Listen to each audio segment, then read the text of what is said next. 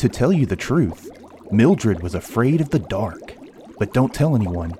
I mean, who ever heard of a witch who was scared of the dark?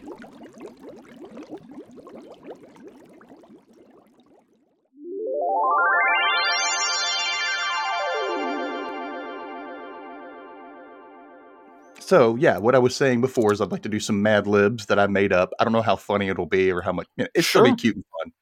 Okay. It's going to be weird because, it's Mad Libs. It's always going to be weird. Yeah. Give me a children's toy. Hobby horse. Oh, wow, that's a weird one. Okay. It's a rocking horse, but it's just, I think that might be the British version of it. I don't know. I do too many crosswords. You know what? That's fun. That's totally fun. It works because we're doing a British book. So, a Greek god. There's a lot of these, by the way, just to let you know. Yeah. Greek god. Let's see how much trouble I want to put you in. Hephaestus. Okay. I'm trying to. I was not even expecting that, but I like it. Another, just a verb, like just a verb, no ing, just erupt. Okay. A mystical creature. It could be a fantasy creature. It could be anything like that. Okay. A rock. ROC. Okay. That was a mythical bird that could pick up elephants. Okay. Oh, I can't wait to read this. This will be great. It'll be really fun to read. It's great to see your face, by the way, to actually hear your voice and see your face at the same. I mean, I've seen your face a couple times in some pictures, but when you hear somebody's voice and then you see their face, sometimes, I don't know why, it doesn't match up for some reason. It's like a radio DJ, So so it's like now I can like, all right, this matches now. It makes sense once you actually see them put together. That's how I feel as a podcaster. I'm like, people don't actually much know what I look like because I don't really put my face out there much. So I'm like, You kind of like, before I saw like one or two pictures with your actual face, with your full face, your actual face, not your false face. And I saw you and I went, okay, that is pretty much what I imagined he'd look like under the mask. Like, I was okay, good. All right. But at the same time, it was still like, but I just don't see how that voice comes out of him. Yeah, it's just me talking into a microphone, just relaxed. And it's your NPR voice. Yes, you're listening to Sounds of Jazz. Oh. Yeah, it's really fun doing the NPR voice, speaking very calmly. Hello, my name is Dustin. Dustin S, to be exact. And today, Dustin H and I will be breaking down the classic book, The Worst Witch, by Jill Murphy. Time to make magic. Woo! So you have a long to-be read list and you don't know how to proceed. Just give yourself a break, my friend, because Dustin can read. Dustin can read.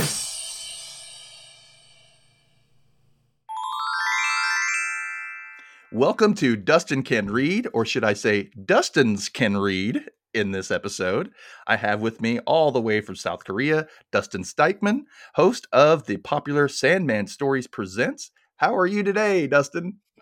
I'm doing wonderful. How are you, Dustin? I'm great, Dustin. Ooh, that's fun to say. A little back and forth, doctor. Dustin has a great podcast called Sandman Stories Presents, as we just said, and he features folklore and folk tales and other, like, really just kind of legendary fiction from around the world, and you kind of rewrite it for your script in a script form for your audience, correct? And sometimes you'll take out the harsh things, but it's really fun to listen to. They vary in lengths. Like sometimes it's only 5 minutes, sometimes it's a half hour, and it's a great.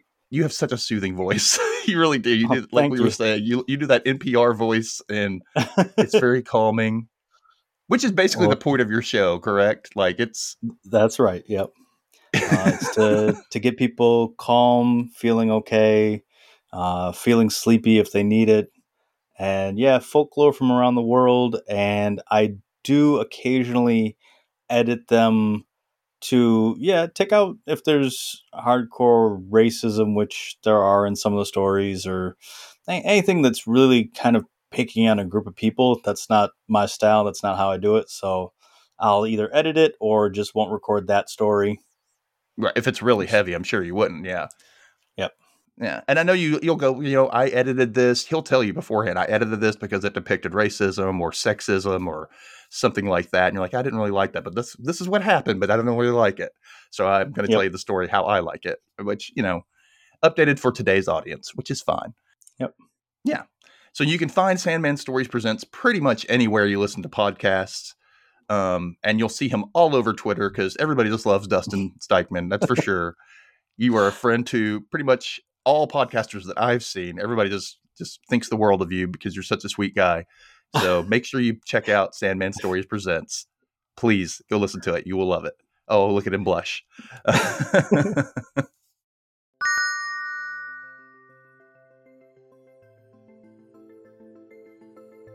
So The Worst Witch was first published in 1974. It was written by Jill Murphy, who was 24 at the time, I think. And it was published by Allison and Busby. And now the book series has become a major success worldwide. Not so much here in the States. I don't know why. It hasn't been such a big deal here. But Young Puffin Paperbacks, which is publishing it now, it has taken over and it's really big. And it's sold over 5 million copies worldwide, which is awesome, especially for such a thin book. It's like 90-something pages long. But it's a middle grade book. It's a kid's book. And it's just awesome. I just love this book. And actually the Worst Witch in general. I love it. There are 8 books in the series. First, The Worst Witch. Then The Worst Witch Strikes Again. A Bad Spell for the Worst Witch. The Worst Witch All at Sea. The Worst Witch Saves the Day. The Worst Witch to the Rescue. The Worst Witch and the Wishing Star. And the most recent one, published in 2018, First Prize for the Worst Witch. And when I saw it, it was a Halloween special in 1986, starring Fairuza Balk as Mildred Hubble, the main character. And it also starred Diana Rigg, who you might know from Game of Thrones. I can't remember what character she played because I didn't really watch Game of Thrones, but she was also in it. And Charlotte Rae from Facts of Life. Charlotte Rae played Miss Cackle. Diana Rigg was Miss Hardbroom. And then Tim Curry as the Grand High Wizard, which I think was the first thing I ever saw Tim Curry in because, I was 5 years old when this came out. I was not ready to watch Rocky Horror at the time. But I loved, oh my goodness. And it has one of the best Halloween songs of all time. Anything Can Happen on Halloween. Which was written by Charles Strouse and Don Black, who also wrote the opening song, which is called Growing Up Isn't Easy, performed by Bonnie Langford. The Bad Witches song, which is My Little School, was written by Denise King or Dennis. I don't know. It looks like Dennis or Denise without the E. I'm not sure. But it was performed by Charlotte Rae because she plays Agatha as well. It also had a TV series in 1998 starring Georgina Sherrington as Mildred and a young Felicity Jones as Ethel Hallow. And I believe it aired on HBO in the United States because we kind of had HBO off and on, and so I saw that it was on and I wanted to watch it, but I just never got a chance to. Plus I was 17. There's a lot going on then. You're a teenager getting ready to graduate high school, The newest television series, which is available in England, shot and filmed in England, is now available also on Netflix in the US, and it stars Bella Ramsey as Mildred. Now, Bella Ramsey is also from Game of Thrones, and she played a character named Lyanna Mormont. She was kind of a ruler, but she was like 12. She was kind of a ruthless person, apparently. She was, But later she left the show and she was recast by a girl named Lydia Page. And you also have Raquel Cassidy as Miss Hardbroom in that version. Have you ever watched Downton Abbey? I have not. Okay, well, she was on Downton Abbey as one of the downstairs maids. She ended up becoming, I guess, the main head maid for the mistress of the house. I can't remember her name right now. But anyway, you didn't watch Downton Abbey, and that's fine. Yeah, yeah. So, did you ever watch the televised version? Did you get a chance to watch it? The one I grew up with. I was watching it just before our call. I put it on 2 times speed to get through most of it. I enjoyed it. It was quite campy. Yes. The green screen special effects that Tim Curry was rocking out during Anything Can Happen During Halloween was quite interesting. And yeah, I went through the cast a little bit, and yeah, I didn't realize that the main girl is also the girl from The Craft. Which completely surprised me. But she's been a witch this whole time. Yeah, it was quite enjoyable. I could see what it was for at the time, and I thought it was well done. Yeah, and it was very much this first book. Like, pretty much the entire first book is in this special. So if you're ever wondering what it's like, just get ready for some campiness. It's the 80s. They had a lot of green screen back then, and it was very obviously green screen. But it was state of the art at that time. Yeah. So you just got to take it, in stride. One thing I noticed that they did in the special that they didn't do in the book was early on in the story, the witches are meeting outside and they're talking about their plans to overthrow things, whereas that wasn't introduced until much later in the book. Like, I don't remember anything happening with the witches conspiring until after she had already decided to run away. Yeah. And they also had the scare game amongst the girls where they would go around trying to scare each other for points. That was something else that was entered in. And they do a lot, there's a lot, they elaborated a lot for the story, but it worked. It doesn't take away from it. It's great. The aesthetic of the first series was just, like you said, like something, it's like nothing you've ever seen. It's very 80s, it's very much, I don't know. It's very modern in 80s. In this book, it kind of is a little bit more old school. Like, everything is just very basic. But of course, in the special, it's very modern and it's very much like one of the witches has a telephone on her broom. That kind of thing. Like, she has a broom phone, which is silly, but it works as well. But I want to talk about the new series, which has Bella Ramsey in it.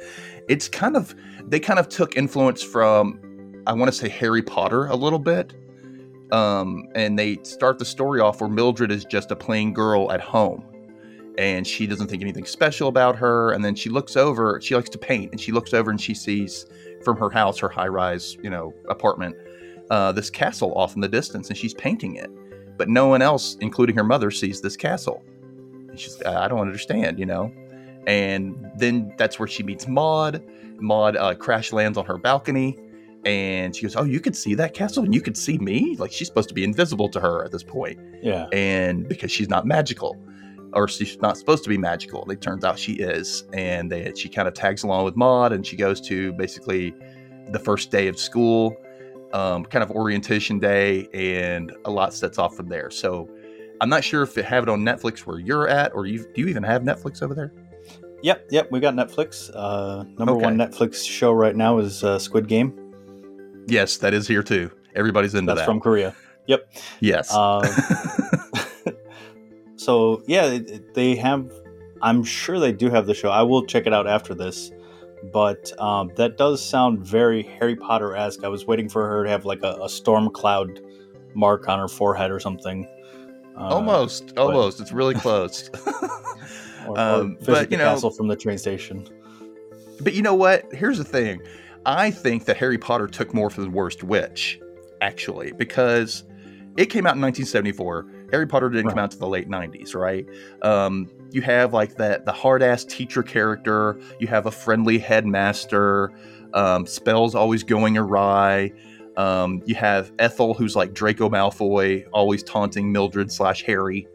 You have those types of characters, and it seems like it was a basis. And I wouldn't be surprised if she who must not be named, J.K. Rowling, took from this story and molded it into Harry Potter. And that's what it kind of sounds like, because it's been around and so many people grew up with it. And it was a British-based story, so... I wouldn't be surprised. It also has a very British feeling of being sent away to boarding school. Like that part of British culture really comes out in, I guess, in both of them. I haven't read the Harry Potters, but have you seen the movies at least? Nope. Really? That's fine.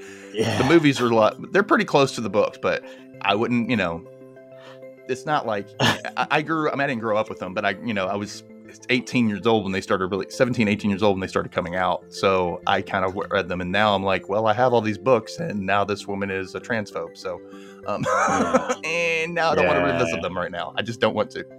Until she makes an apology of some sort, I don't really want to get into them anymore. I cringe whenever I see them on HBO Max. I just. Well, shout out to the main actor, Daniel Radcliffe. Yeah, because he came out in support of trans folks. So yeah, he denounced what she says, and most of them did actually. Yeah. A lot of the actors, except for one who was, Robbie Coltrane, who plays Hagrid. And I'm like, dude, don't do that. You're supposed to be the lovable character, and now I can't look at you the same way anymore. Oh well. Off of that topic. Yeah. Back to the worst witch. Yes.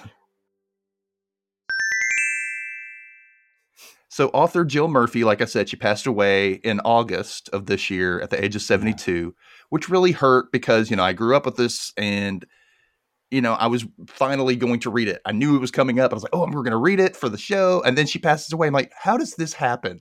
How does that stuff like that always happens around me? Like I'm getting ready to do something that I would have not ever done. And then boom, something like this happened. I'm not saying it happened to me. I'm so sorry. It's a tragic loss. And a lot of people who grew up with it they're still reeling from it. It's, it's not something that anybody wanted, of course.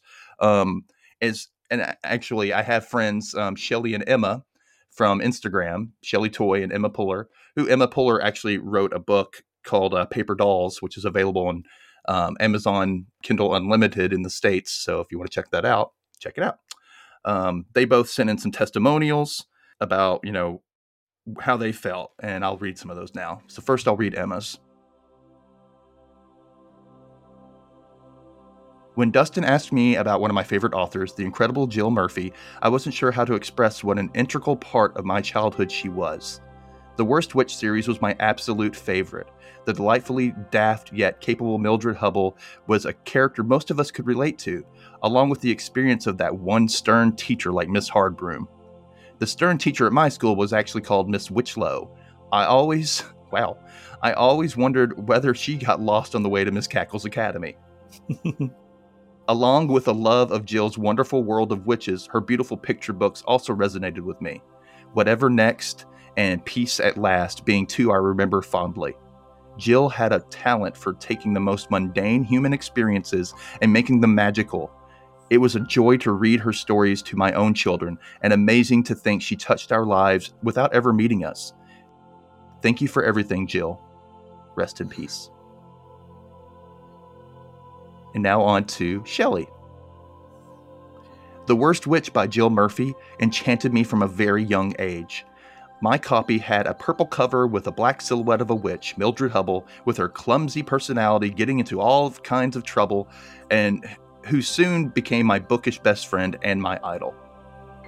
I wanted best friends like Maud and Enid, who isn't in the first book. She comes in later.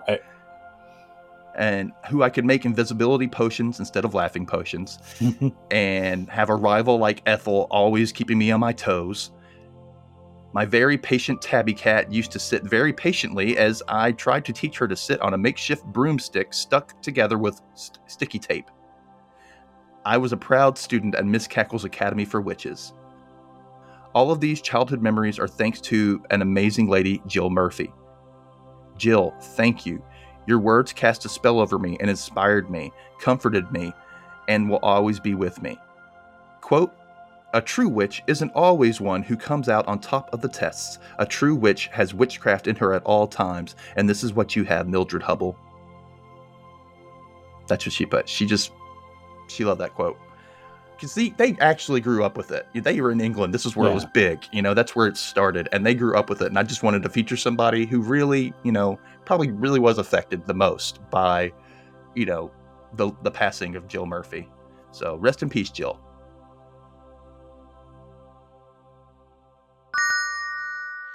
Now comes the time where I'm going to do something I haven't done in a long time, which is sing a theme song.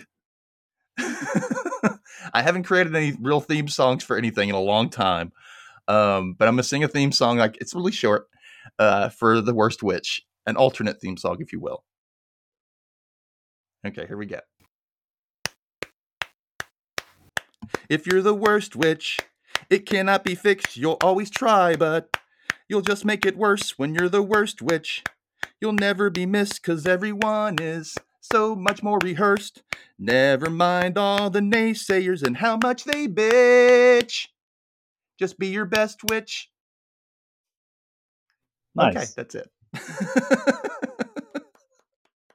Thank you very much. I'll sign autographs later.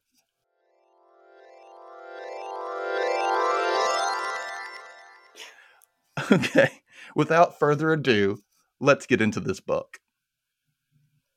So in chapter 1, we open up, and it's describing Miss Cackle's Academy for Witches, which is a castle, basically. It has turrets, and it sits on this high mountain surrounded by a pine forest, and this mist kind of conceals it a little bit, so people, don't really notice it, I guess. Mm-hmm. All the girls who go to school there, they wear like black and gray uniforms, mostly black, with black and gray striped ties, and they have black cloaks and or capes, and their witches' hats they use for formal occasions. They have an emblem, a school emblem, which is a yellow moon, I guess a crescent moon, with a black cat sitting on it. It describes they go up to 5th year as far as the school ages, 1st years through 5th years. And the 5th years, when they graduate, they get their Witches Hire certificate. So that's something everybody aspires to get, of course. But we have someone like Mildred Hubble, who is sloppy, who messes up all the time. She has frayed her braids, basically, by chewing on them constantly. She runs around with her shoelaces untied. I'm sure she falls down a lot. Who wouldn't if you have your shoelaces untied? And she have her best friend, Maud, who's kind of geeky. She's described as, quote, tubby. And she has glasses and I guess pigtails. It is described that way. I mean, it's just how it is. Yep.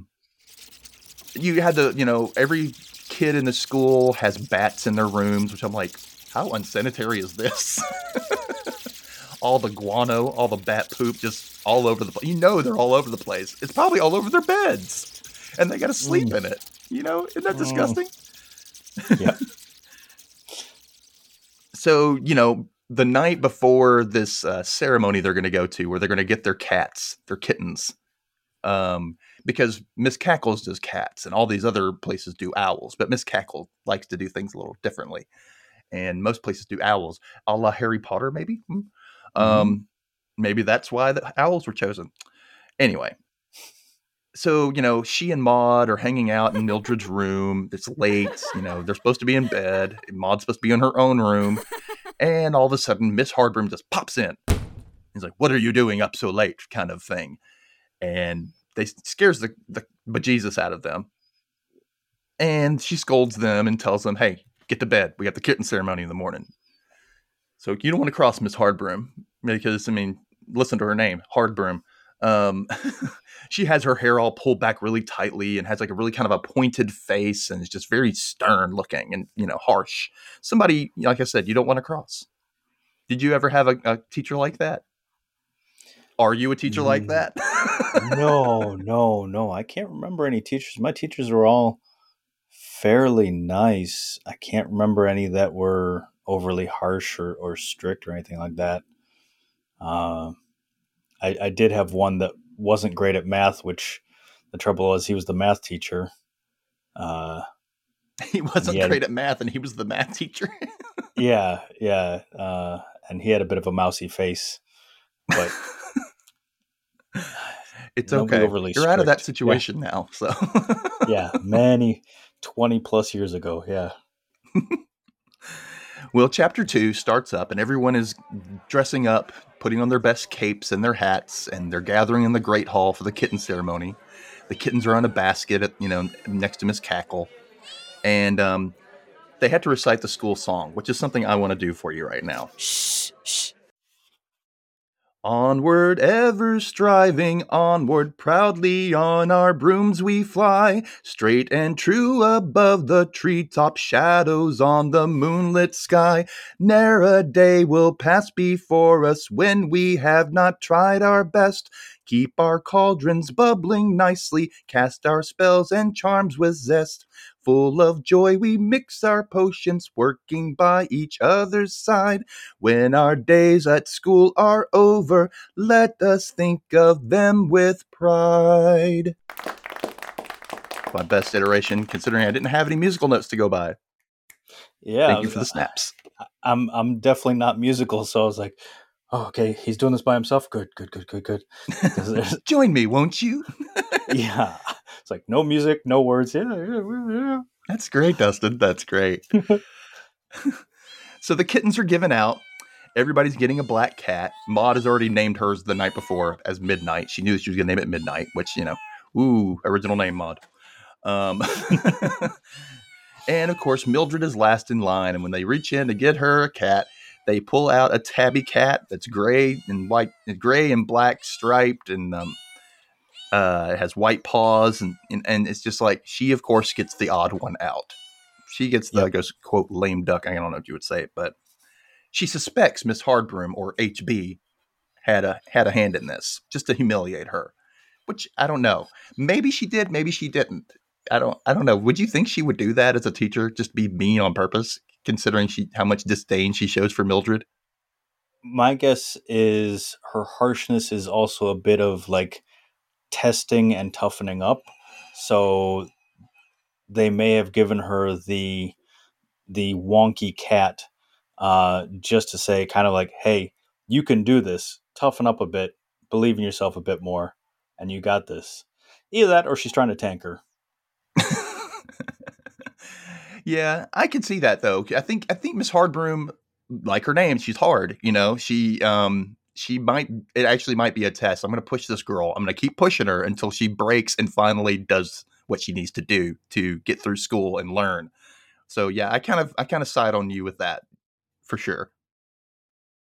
So next up, they take all the cats outside because they're going to practice flying on the brooms they got at the start of the year. Of course, it took Mildred a lot longer to learn how to fly on her broom. She crashed into the wall, broke hers in half, and now it's all mended with tape and whatnot. And now it's taking her forever to get her cat to learn to fly. The cat just does not want to do it. I have a feeling because it's not a black cat. Maybe that's the kind of magical version. The black cats know how to do it. It's instinctive. Maybe tabbies don't. So she's having such a rough time to get the cat to even stay on the broom at all. So she goes and runs inside, grabs her satchel, her book satchel, and stuffs the cat in there and lets it hang off the back of the broom. So she's flying around. So, well, this works, Of course, at the same time, you have the lucky snob, Ethel Hallow, flying around doing everything perfectly because everything just goes perfect for Ethel, which we all know that person. Everything works out for them, and they could be the cruelest person in the world, and it just still works out for them. And it makes you so mad that these people never really learn because everything's handed to them in life somehow. It just works out. She makes fun of Mildred, and later on, Miss Hardbroom comes out and scolds Mildred for using her satchel with her unnamed cat, by the way. In the movie, she named that cat right away. And for some reason, she can't figure out a name. She just calls it Stupid, which I thought was kind of harsh. She's like, stupid cat. I should call you stupid because you're not staying on this broom. I'm like, well, Mildred, you're a little bit harsher than I thought you were going to be. But she's frustrated. I get it. She doesn't know what to name the cat. She has no idea. She just calls it cat mainly, most of the time. So Ethel's taunting Mildred after Miss Hardbroom leaves and tells her, hey, put that cat on your broom, And, she's like, you can't do anything, Mildred Hubble. You're just so pathetic and blah, blah, blah. And Mildred's like, you know what? You need to shut up, Ethel Hallow. Or you know what? I'm gonna turn you into a frog. Because Mildred had apparently grazed over a spell for turning someone into a frog at one point. And Ethel's like, oh yeah, really? You suck at everything you do. You're gonna turn me into a frog. And she goes, go ahead and do it. Just do it. I'd like to see you try. And everybody gathers around while Mildred's kind of trying to remember this spell, and she kind of mumbles it under her skin, mumbles it under her breath. And suddenly Ethel's gone. And they look down, and Ethel is a pig. Whoops. She's a pink and gray pig, and she's snorting and talking. She's like, I can't believe you did this. You're supposed to turn me into a frog. And Mildred Hubble. Of course, that's when Miss Hardbroom shows up and says, where did this pig come from? And Mildred lies to her face, says, oh, I let this in from outside. He's like, well, you can let it back out again. And she says, oh, okay. Hey, Ethel, will you run outside real quick so I won't get in trouble? And come right back. And Ethel's like, no, Miss Hardbroom, it's me, it's Ethel Hallow. I've been turned into a pig by Mildred. And of course, this just, makes HB look at Mildred like, Mildred, turn her back. She goes, I don't know how. She goes, oh, really? Of course. Well, this would be a great learning opportunity for you. Go to the library, look up the spell to turn her back. And while you're there, tell Miss Bat why Ethel will be late to chanting class. I just love that. I love that part when she turned her a pig. Did you ever try, even as a kid, try to cast any magic spells? Oh, played a lot of Magic the Gathering as a kid, but I can't think of any spells that I casted. Yeah, pretty much just Magic the Gathering. A lot of cards, a lot of being a nerd. Well, I'm a little bit more mystical, I guess, than you are, because I've tried everything from money spells to love spells. I've looked up stuff, and I've lit candles. I've bought, the crystals or whatnot. I even have a little mini cauldron upstairs, funnily enough. Yeah, it's sad. I think it's the energy you put out there. I think that's what a spell is. It's the energy you put out there. It's like when people say, be positive and positive things will come to you. It's kind of like that. You know what I mean? So you really focus on what you want. Kind of like one of those dream boards, you put things up that I want this for my life and I want this for my life, and apparently it's supposed to the universe is supposed to bring it to you in a way. Manifest it in yourself. Manifest. Exactly. Is it a manifest board? Something like that. Yeah. Basically, that's what it is. That's what a dream board is. It's supposed to help manifest things that you want. So, I mean, if you think about it that way, yeah, you're casting spells, whether you realize it or not. If you're trying to hope for something and you wish on a star, that's kind of in a way a spell, Starlight, star bright, first star I see tonight, I wish I may, I wish I might. If you think about it, that's kind of a spell chant in a way, and you're calling to the stars, the heavens. So if you've done that, you've tried to cast a spell. Sorry to let you know, but you're a witch. Fine with me. So like I said, Mildred has to go to the library now and look up the spell to change Ethel back. Meanwhile, Ethel is just griping and complaining the entire time. Like, Mildred, you're just so, you're pathetic. You're everything. And she's like, fine, whatever. Mildred just kind of puts it on the back burner and just looks up the spell, changes her back. And of course, Ethel's like, I can't believe you did this to Mildred Hubble. She starts yelling at her, and Mildred just kind of taunts her with, shh, silence in the library. I just thought that was funny. I don't know why. So they're all supposed to get ready for Miss Hardbroom's potions test, which, of course, is Miss Hardbroom's class. So, of course, they're not looking forward to it because she's harsh on all the students. Except for Ethel, of course. She's the star student, and everybody just loves her. Blah, blah, blah. Yeah, hate Ethel.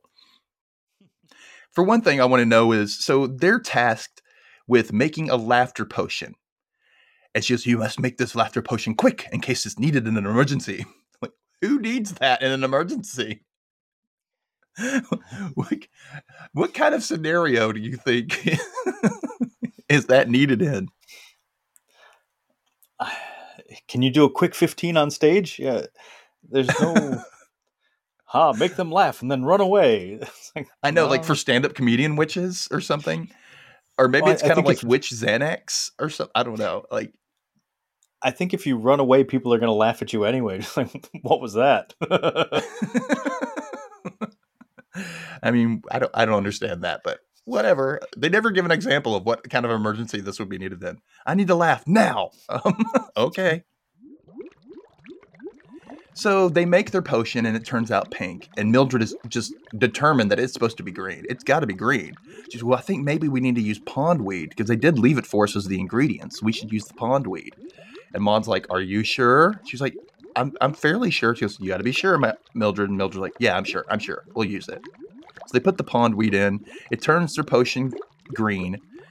And everybody starts testing their potions, and they look over and they see everybody's potion is pink. They was right the first time around. Mildred just doubted herself as usual and screwed up the potion. Like, well, we can't turn back now. Everybody's taking sips of their potions to make sure it works, and all the room just erupts in a fit of giggles and laughters.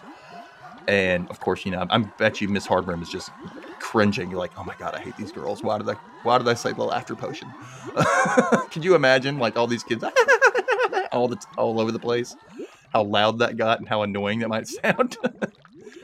Sorry, a bunch of children laughing makes me go, ah! The thing that surprised me is that there would be no weed in the laughing potion. Yeah, exactly. Yeah, good pun there. Nice. Nice. I get that now. So, yes, Mildred and Maud did add the pondweed, and apparently it's a downer. It's not the type of weed you need for a laughter potion. And apparently it turns them invisible. So, of course, Miss Hardbrim says, "You have made the wrong potion again, Mildred Hubble. You're going to have to go see Miss Cackle as soon as you reappear." And Maud is just ticked off, like, "I can't believe you did this to us, Mildred, again." But, they laugh it off. They become friends again. I don't know why I said they become friends again. They didn't really unbecome friends in that 5 minutes that this happened. But whatever. Their body parts reappear in random surges. Their heads are just floating with their boots, and and they're making fun of each other and how funny it looks, and just being kids. So Maud says, "All right, I'll walk with you to Miss Cackle's office," and they don't like going to Miss Cackle's office because Miss Cackle is so nice. She's like that parent that gives you that, "I'm really disappointed in you," and it just hurts you so much inside. It's like she's so nice, and the fact that she's so disappointed in me makes me just cringe. I don't know. Everybody has that. Everybody's been through that experience. Anyway, so yeah, she's the firm guilt trip gets her, and it's worse than scolding, in my opinion. The next day, I assume it's the next day, HB announces that their first year class, has been determined to present this year at the Halloween festivities. They had to present a display, and she's really excited about it. So she decides she is going to have them all do a flying presentation, or flying formation, which I want to give you. I'm going to read this quote from the book and how detailed this is supposed to be. She tells it to them almost in one breath. "Now, I have made out our list of things you will be doing. First, a single line, with each pupil sinking and rising alternately. This should be comparatively easy. Secondly, a flying V, similar to wild geese in flight. Then nose diving the yard and swooping up just before you reach the ground. That will be the most difficult part of all." Mildred and Maud exchanged horrified glances. "And finally, you will form a circle in the air, each broomstick touching the next. Any questions? No? Very well then, we shall begin the first item immediately. What was the first item, Mildred?" Nose diving the yard, Miss Hardbrim?" "Wrong. Ethel, do you remember?" Of course Ethel does. Yeah. Because Ethel's just perfect. The little witch. Little witch with a B. Anyway, so they practice, and they practice for a few weeks. A few weeks go by, they're practicing all the time, apparently. And even Mildred is becoming pretty decent in this, which, Miss Hardbrim acknowledges. "You're not so bad. You're a bit wobbly, though, but you're not that bad." However, she doesn't like that Mildred has a broken broomstick. She only notices this the day before they're going to present. I'm like, how did you not notice this whole time? But I digress. She ends up looking at Ethel and says, "Ethel, I want you to give Mildred your spare broom." Ethel really doesn't want to. She says, "Well, I just got that for my birthday." And she's like, "Ethel, oh, I didn't say I wasn't going to. I was just, okay." So she goes off to get this broom. in which we see kind of a side scene without Mildred where Ethel starts to put a hex on her broom. She's listen up, broom. And you're like, oh no. She's doing it to get back at Mildred for turning her to a pig earlier. Yep. It goes to Halloween night, which, happy Halloween. And the school celebrates the Halloween holiday in the ruins of some castle that's nearby, which I thought was interesting to put that in. Everybody goes down, the fifth years go first, then fourth and third, then, second and first. Mildred, if you think about it, that's their ship name, Mildred and Maud.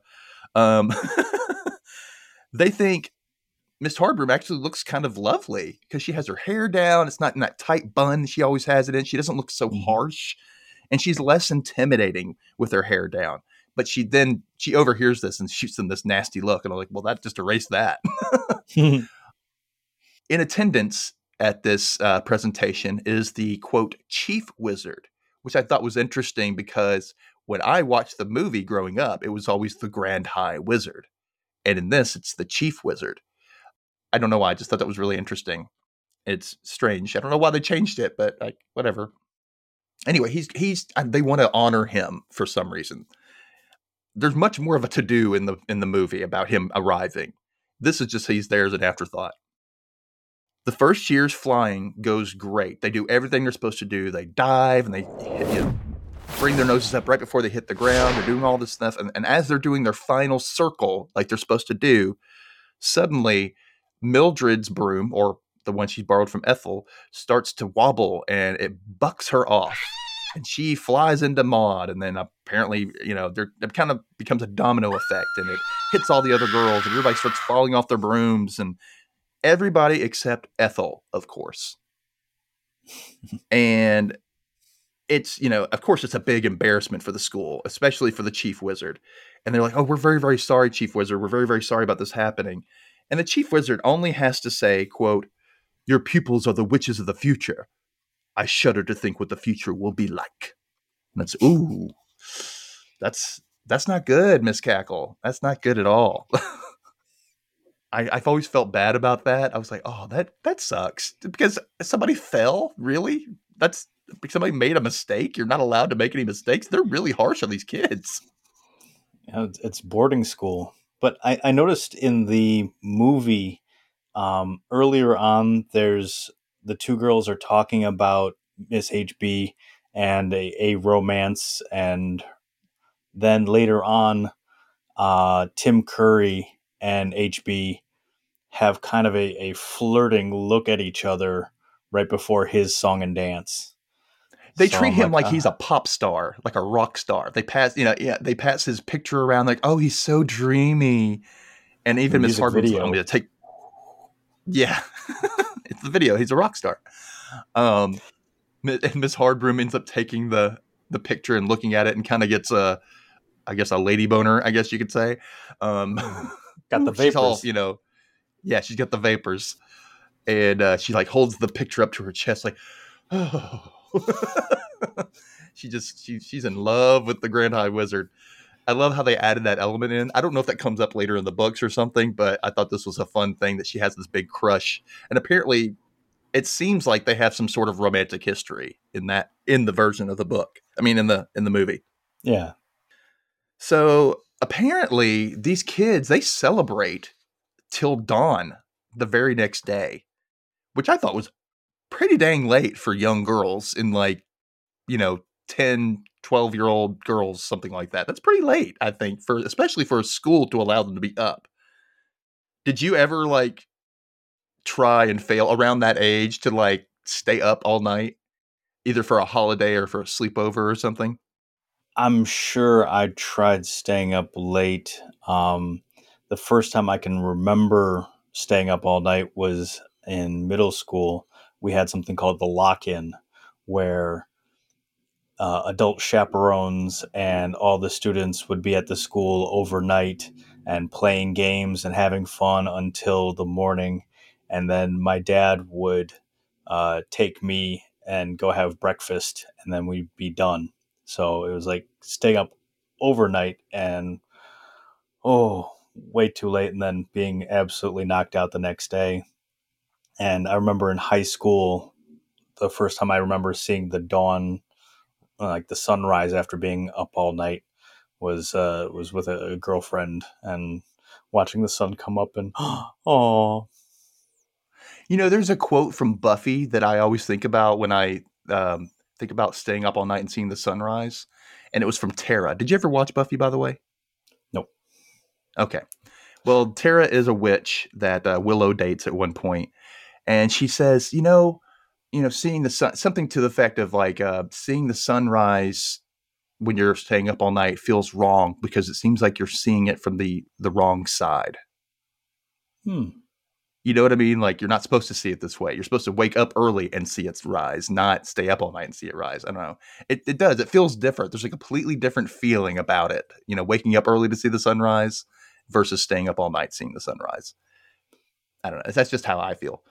I remember one time when I was a kid, I always tried to stay up late. There was one time that I was watching Clarissa Explains It All, and there was an episode where she was trying to watch TV straight for 24 hours and not falling asleep. She would take little breaks intermittently, but it was basically just 24 hours of TV. And I wanted to do that so bad, but I could never stay awake.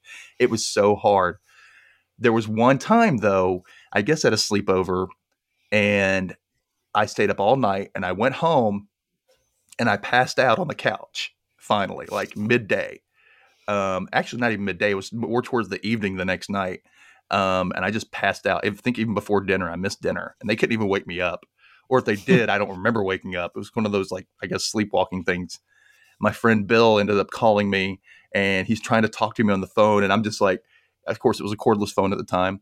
And I was asleep, but they handed me the phone anyway. And I just was like waving the phone in the air, just completely asleep, side to side, laying on my back. And then I dropped the receiver.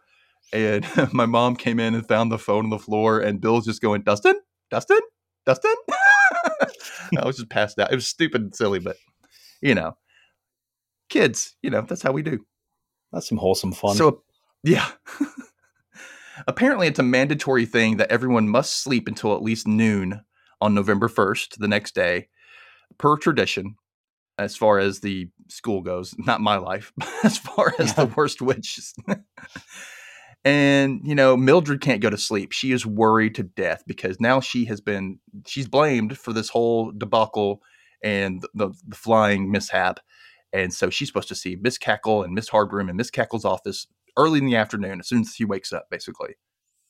And right before she goes to bed, Ethel shows her. She goes, haha, that'll teach you for turning me into a pig. She basically just confesses it right then, like, I sabotaged you and basically everyone else. So, poor Mildred, she's just mad and she's sad and she's sulking. And this is when she finally calls her cat Tabby, by the way. Finally, she's named it Tabby. Never actually named it, but just starts calling it Tabby with a capital T. So I know that she knows it's the name. Everyone's mad at her in her year, and, I guess from their point of view, yeah, she's always messing up. So, of course, oh God, Mildred again. Including Maud, her best friend. They just, no one wants to talk to her. So she's wondering what her punishment's going to be. And, even though it really wasn't her fault, but she decides, she doesn't want to stick it out and she's going to run away. She says, I might as well just leave. So she's gathering up all of her things, including Tabby, and she starts to exit her room. And one of the last things she says was, I'm going to miss these bats. It's so dramatic. I'll miss you, bats, and all your bat dung that flies on me at night. It's just so gross. I still can't get over that. Like, how could you allow bats to just hang out in your room? Anyway, apparently they're friendly though, so whatever. So Mildred makes it down the mountain, and she makes it into this pine forest that surrounds the mountain, and she takes a little rest. And as she's sitting there, she overhears this like humming sound, and it sounds like it's a hum of a group of people talking. She says, what is that? Is that people talking? She walks around and she looks through and she sees this clearing, and there's like 20 something witches gathered around, and they're planning something. And one of them looks remarkably like Miss Cackle, but with like a different voice, which I love. In the 86 movie, they just made her have pink hair to Yep. really show the difference between the two. They know everyone in school is asleep. So they're, all right, this is the tradition. They're going to be asleep until noon. So here's what we're going to do. We're going to drink this. We're going to make an invisibility potion, which they're already making. And Mildred's like, they're making that potion that I made by accident. Oh my God. And they're going to sneak into the other side of the school, and they're going to creep into the dormitories, and they're just going to start turning people into frogs. All the witches. They're going to turn all the girls, all the, teachers and everything. They're going to turn them into frogs. And, of course, Mildred's like, oh my God, what am I going to do? She's just, I don't know what to do. So she's distressed. She starts looking through her spell book. What can I do? What can I do to stop these witches? And then she settles on a spell to turn them into snails. She says, maybe I can just turn them into something. And so she's going to turn them into snails. So she creeps up and she whispers the spell and waits and works. It works. They just disappear, and she looks out and there's all these little snails on the ground. So she's really proud of herself, which she should be. She did something that she intended to do, and it worked out for her finally. So she grabs the cardboard boxes that they were going to use to put them into if they were frogs. She grabs those, gathers up all the snails, and, proudly decides to go back to school. And, I'm going to show them, I'm going to go show Miss Cackle what's going on and what they were trying to do. She's sneaking back in, and that's when HB catches her just before she gets to her room. Mildred Hubble, what are you doing out of bed at this hour? You're supposed to be asleep. And she just, she starts rambling out. I went out and I saw these witches, and there was a bunch of them, and they were plotting something. They were going to take over the school, and she's trying to spit it. And of course, it just sounds like nonsense to Miss Hardbrim. She was like, "Really? And those are the snails that you turned them into?" She's like, "Yeah, this is them." She goes, "Okay, well, come to Miss Cackle's office. I'll call her real quick. We'll see what this is all about." Which I like that Miss Hardbrim was giving her the benefit of the doubt. In a way, finally she's like, fine, I'll go with what you're saying. So they meet up in Miss Cackle's office, and Miss Cackle's, I'm very embarrassed about what you did at that flying ceremony last night. You embarrassed the school. You made us look bad. And she doesn't really want to hear Mildred's story. But when Mildred, mentions that one of the witches looked like Miss Cackle with these green horn-rimmed glasses, Miss Cackle's like, wait, you said green horn-rimmed glasses? Yes. He was like, oh, that's my sister Agatha. I know it. It's my sister Agatha. She's always been jealous that I was running this school, and she always wanted to run it. And I'm like, yeah, that's her. They line up all these snails. There's 20 of them. I mean, all over this woman's desk. Could you just imagine the slime all over the desk, like the trails and everything? I don't know. I hate slug and snail slime. It's so weird. And she has Agatha step forward, or I guess slither forward. Agatha, she's, well, what are we going to do? If we turn them back, they're just going to try to attack us. There's 20 of them. It's like, well, no. Miss Hardbrim says no. There's the whole saying that if you perform magic on a witch in self-defense, which was what Mildred was doing, she was defending her school, then they can't do it per the witch's code. I'm like, these witches don't go by the witch's code. I mean, come on, look what they were about to do. I mean, come on, guys. I don't know. These are honorable bad guys. I don't know. Did that make sense to you? Like, what? Wait a minute. No, wait. It was a bit off. It was, now they're going to follow the rules, but they were just about to annihilate all of you. Yeah, no, and now, Bond, you shall die. No, that's not going to happen. No, that's not going to happen. So they say, you know what, Agatha? We'll turn you back, but you got to honor the witch's code. And I don't know if they get an okay from her. I don't know how you would find out she was agreeing to this, but whatever. So Miss Hardbroom, she does the spell to, reverse their snail-like personas, I guess you would say, and turns them all back into witches. Miss Cackle starts showing she's her first real big assertive nature, raising her voice, saying, making them cower, basically, which she does in the movie as well. And they say, wait a minute, Mildred, what were you doing out at that hour? And Mildred just flat out lies, saying, oh, I just decided to take a walk. I was just taking a walk, and And you were out walking with your spell book. Oh, what a great student you are. Oh, look at you. And she's, yeah, I was walking with my spell book. That's what I do. I take a walk and I read my spell book, But she's sent back to her bed. Go rest. You did a good thing today. Go finally go get some rest. So I guess now that she's, not feeling the wrath of what was going to happen to her, because Miss Cackle's like, well, you did a good service to us today. We'll just forget what you did last night. Just go get some sleep. So that, of course, helps her anxiety, and she's finally able to sleep. But then, hours later, a whole slew of people enters Mildred's room, led by Maud, who starts jumping up and down her bed. Mildred, wake up! Mildred, wake up! And she's like, what's going on? She's like, oh, you know what's going on, girl. Basically, he's like, girl, you know what you did. And like, you saved the school. You know that. And the Miss Cackle's going to have an assembly in the Great Hall. And you've got to be there. You've got to be there because, I mean, come on. We know why she's having this assembly. Wink, wink, nudge, nudge. And, and they're like, oh, she's like, you know what? You're right. I did save the school. So, she takes one. She's like, yeah, I'm going to take this win. She gets dressed and they go to the assembly. And of course, they're probably doing the school song again.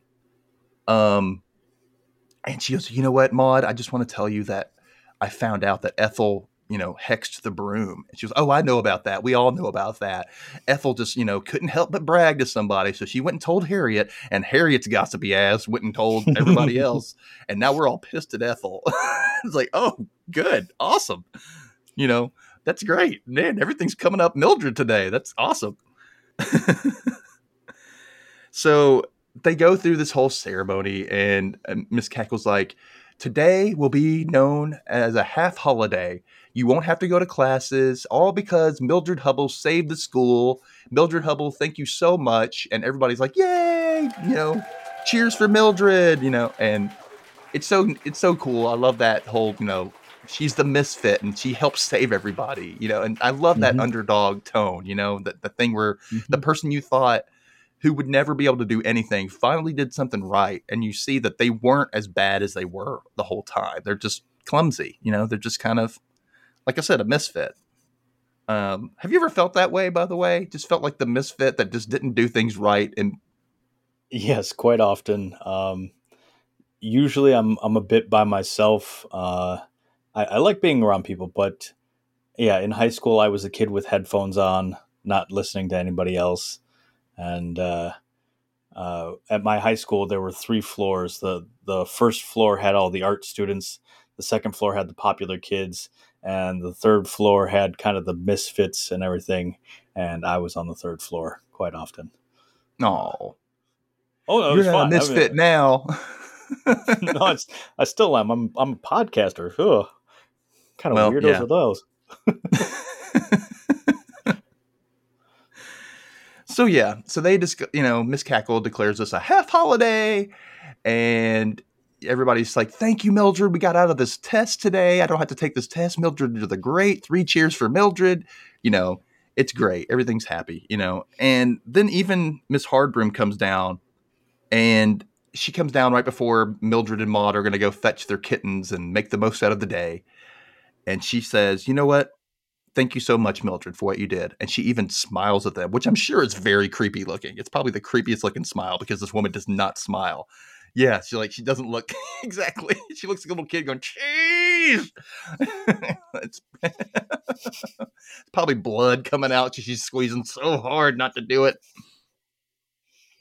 And it's funny because she disappears, because she often does. She just vanishes and fades away. And Mildred says, you know what? Sometimes I think she isn't as mean as we thought she was. And then she hears in her ear, perhaps you're right, Mildred. And it's Miss Hardbroom, just her disembodied voice in her ear, which just freaks them out. And they go running with Miss Hardbroom's cackle following them. And that is the end of The Worst Witch. Such a lovely story. It's such a great, I love the tale. I love underdog tales. And this was probably one of the first ones I ever really noticed, that and like Charlotte's Web or something, it's I don't know, it's heartwarming, it's magical. I love that the book actually does take place on Halloween, which I didn't even know that when I chose to read it. I knew the special did, and I thought maybe they just worked it into this. And no, it actually does. So it really is great for this season. So if you're going to read it now. It's perfect. It's only 90 something pages. It's not very long. So did you enjoy it for the most part? Yeah, it was a nice read. It was very enjoyable reading about what the setting, the characters, the way it was all put together, and then wrapping it up in 90 or so pages was good timing. Like it's it's a good story. It's fun, and then it's over, and you can read another one, and it's got good pacing and all like that. So it's an awesome book to read this Halloween season. Do you guys read books in your classes?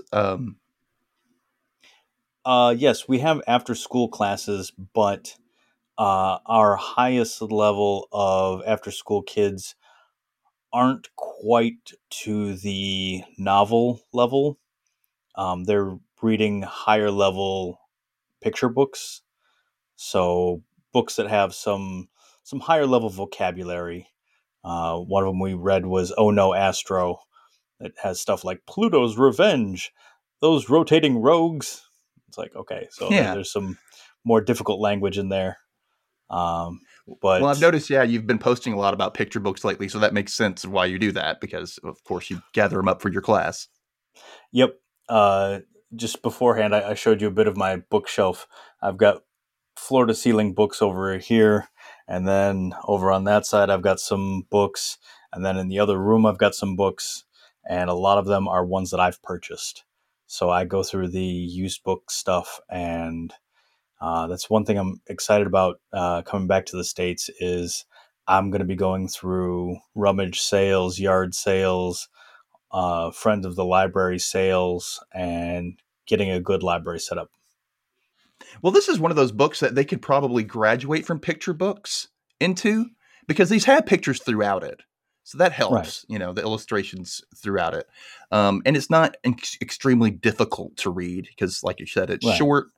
It's the type is very big.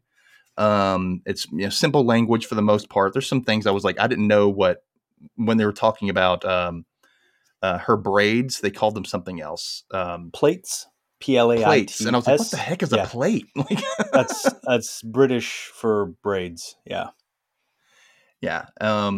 So yeah, this probably be something that even if your students now were like, hey, I want to read more and I feel like I could conquer more, maybe it's something you can, hey, we'll try this maybe. yeah. Last semester we did a little bit of the sideways stories from Wayside High, or We'll sideways see. There stories you from go, Wayside right there. School, not Wayside High, Wayside Wayside School, School. right. Well, that works perfectly right there. Yeah. Okay, let's get into your worst witch Mad Libs for all the answers that you gave me prior to the show. For those of you who don't know, I created the Mad Lib thing just for the worst witch, just something silly. It doesn't have Mildred in it, but it has a witch. That's the whole point.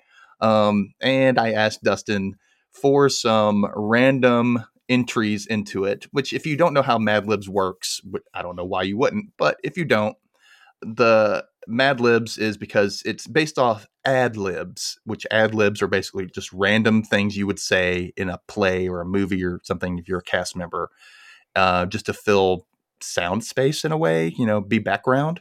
So they said, let's do Mad Libs. And you give somebody nouns and verbs and different descriptions and whatnot. And it's randomly plugged into these stories that you get, and it just makes something fun and silly. So I thought I'd make this. I'm going to read this to you with your answers. I'm pretty sure you'll be able to figure out, audience member, what he actually put in, because it doesn't make a lot of sense. But that's the whole point. Here we go. The moon is full, and the platypus twirling, while the old witch creates her cauldron potion. She wants revenge on all the chess clubs that wronged her. She drops in some hobby horses, beige phlegm, and toner. That ought to do it, she says to herself. Then she begins to recite her spell. Hephaestus, bring me the magic of Uvula. On this night of Pi Day, the Noceums are gathered in an abandoned cornfield. The withered cobblers are misting on top of Mount Fuji. The ghouls are sinking about. The coven awaits the puce flood. The conditions are perfect for deep-fried bats. I implore thee to bring me the gift of really bendy fingers. Then she erupts around with her storage tub and her head held high. The sky squishes, and suddenly a rock appears with a toga, and the witch dissolves to accept it. Halloween has begun.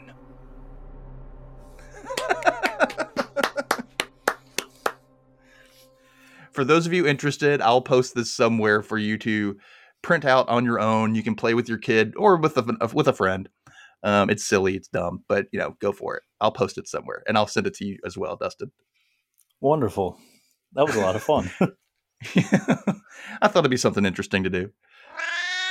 So thank you so much for joining me on this journey of reading The Worst Witch for the first time.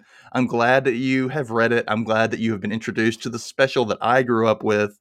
And maybe you'll make it a holiday tradition, a Halloween tradition going forward. I don't know. And I want to say again, thank you so much for all your support online as well. For all of you, for just, giving me shout outs or telling people, hey, listen to this show, and even encouragement in private. I really do appreciate it. I needed a good Dustin in my life, because most of the Dustins I meet, I don't like them for the most part. So you're one of the good Dustins.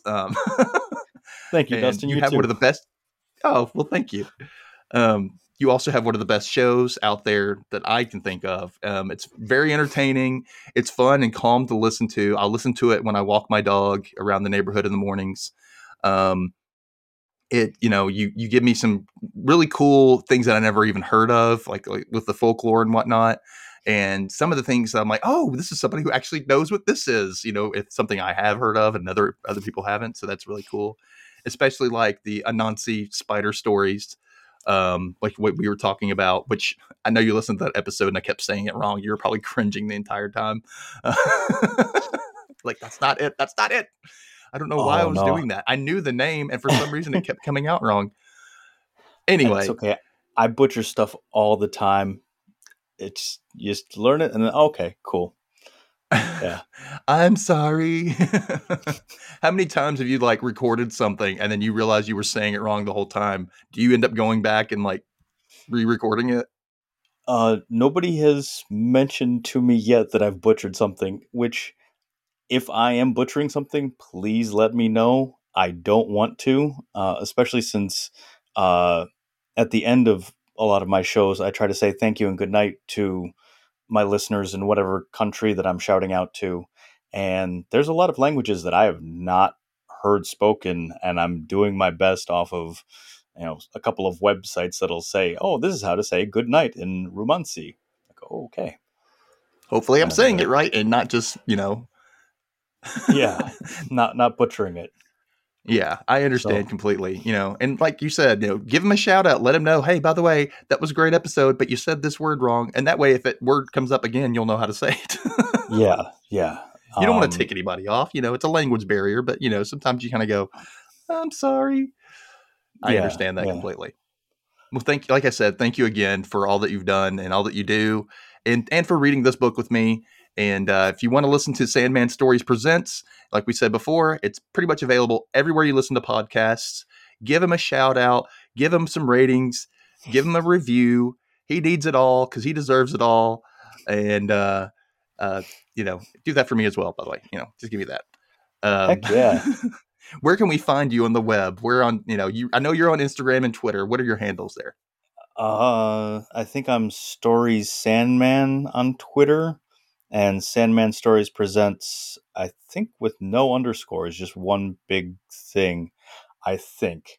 I don't know. I just kind of log in and don't check them too much. But if you Google Sandman Stories Presents, you'll find me everywhere. You'll find my YouTube. You'll find my podcast and everything. And on the YouTube, I also have children's picture books that, like, because of the timing and such, they don't fit into what I do on the podcast.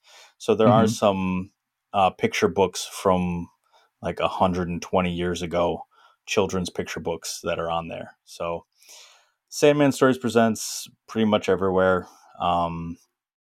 And that won't get you confused with any other channels, because there are some Sandman Stories, which apparently Neil Gaiman has the Sandman Stories series, and Mm-hmm. there's Sandman Stories walkthroughs. But if you go Sandman Stories Presents, you'll be sure to find me.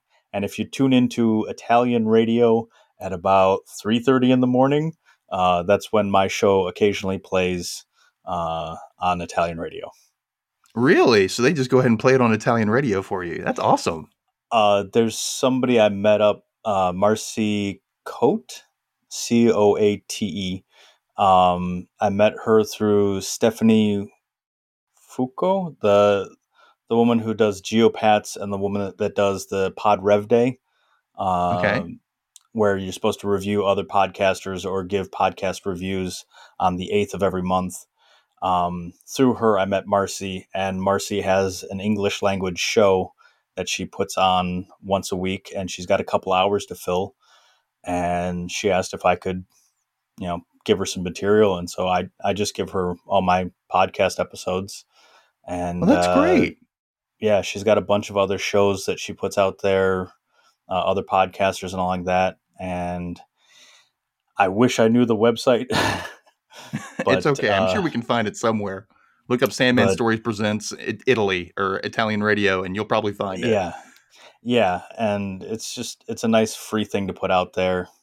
So that's where to find me. Just Sandman Stories Presents. Great. That's awesome. And make sure you put in that presents to make sure you find the right Sandman Stories. Yep. You've got like a black logo with like an orange. It's black with an orange logo. Isn't it like a moon or something? Yep. It's a black moon that I got from Canva, and I just put Sandman Stories Presents on in orange. Just kind of a calm evening, night feeling. So hopefully people fall asleep. That's great.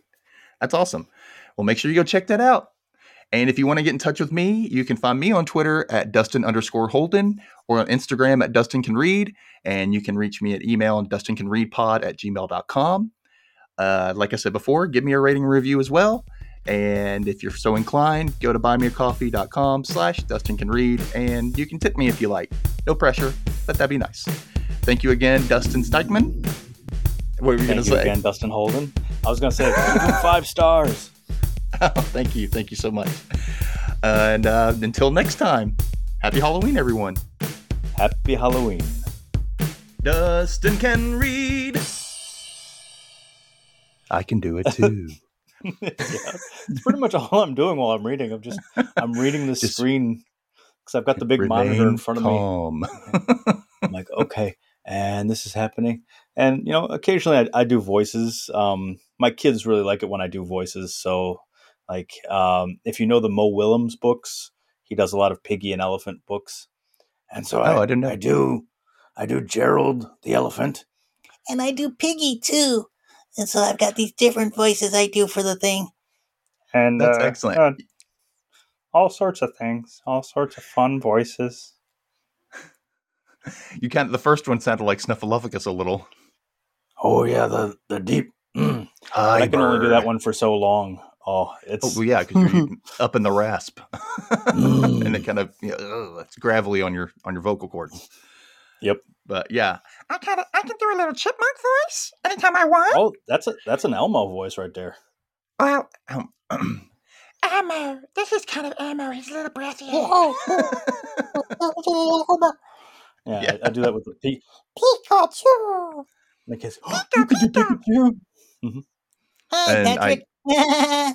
Yes, I do. I do a little bit of Scooby Doo. It's like, I love you, Raggy. And a little bit of hi ho, Kermit the Frog here. Today we're going to sing the Rainbow Connection.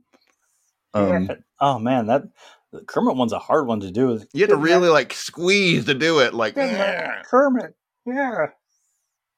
It's not that easy. I'm much better with the SpongeBob the Rainbow cast. Connection.